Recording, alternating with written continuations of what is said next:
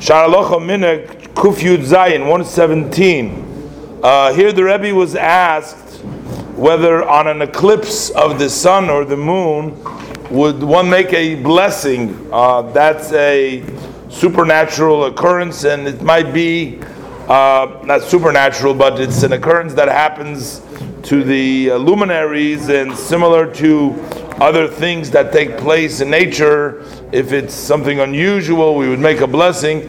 Shall we make a blessing for them?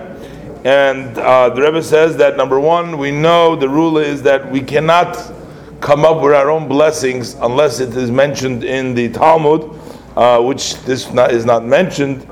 And the reason perhaps the Rebbe said why there is no mention of a blessing for this is because the eclipse is actually a sign for punishment that comes, as the Gemara states in the Gemara Sukkah. So instead of making a bracha, the Rebbe says it would seem more fitting to make a prayer and to yell out to Hashem that it shouldn't be bad effect from that.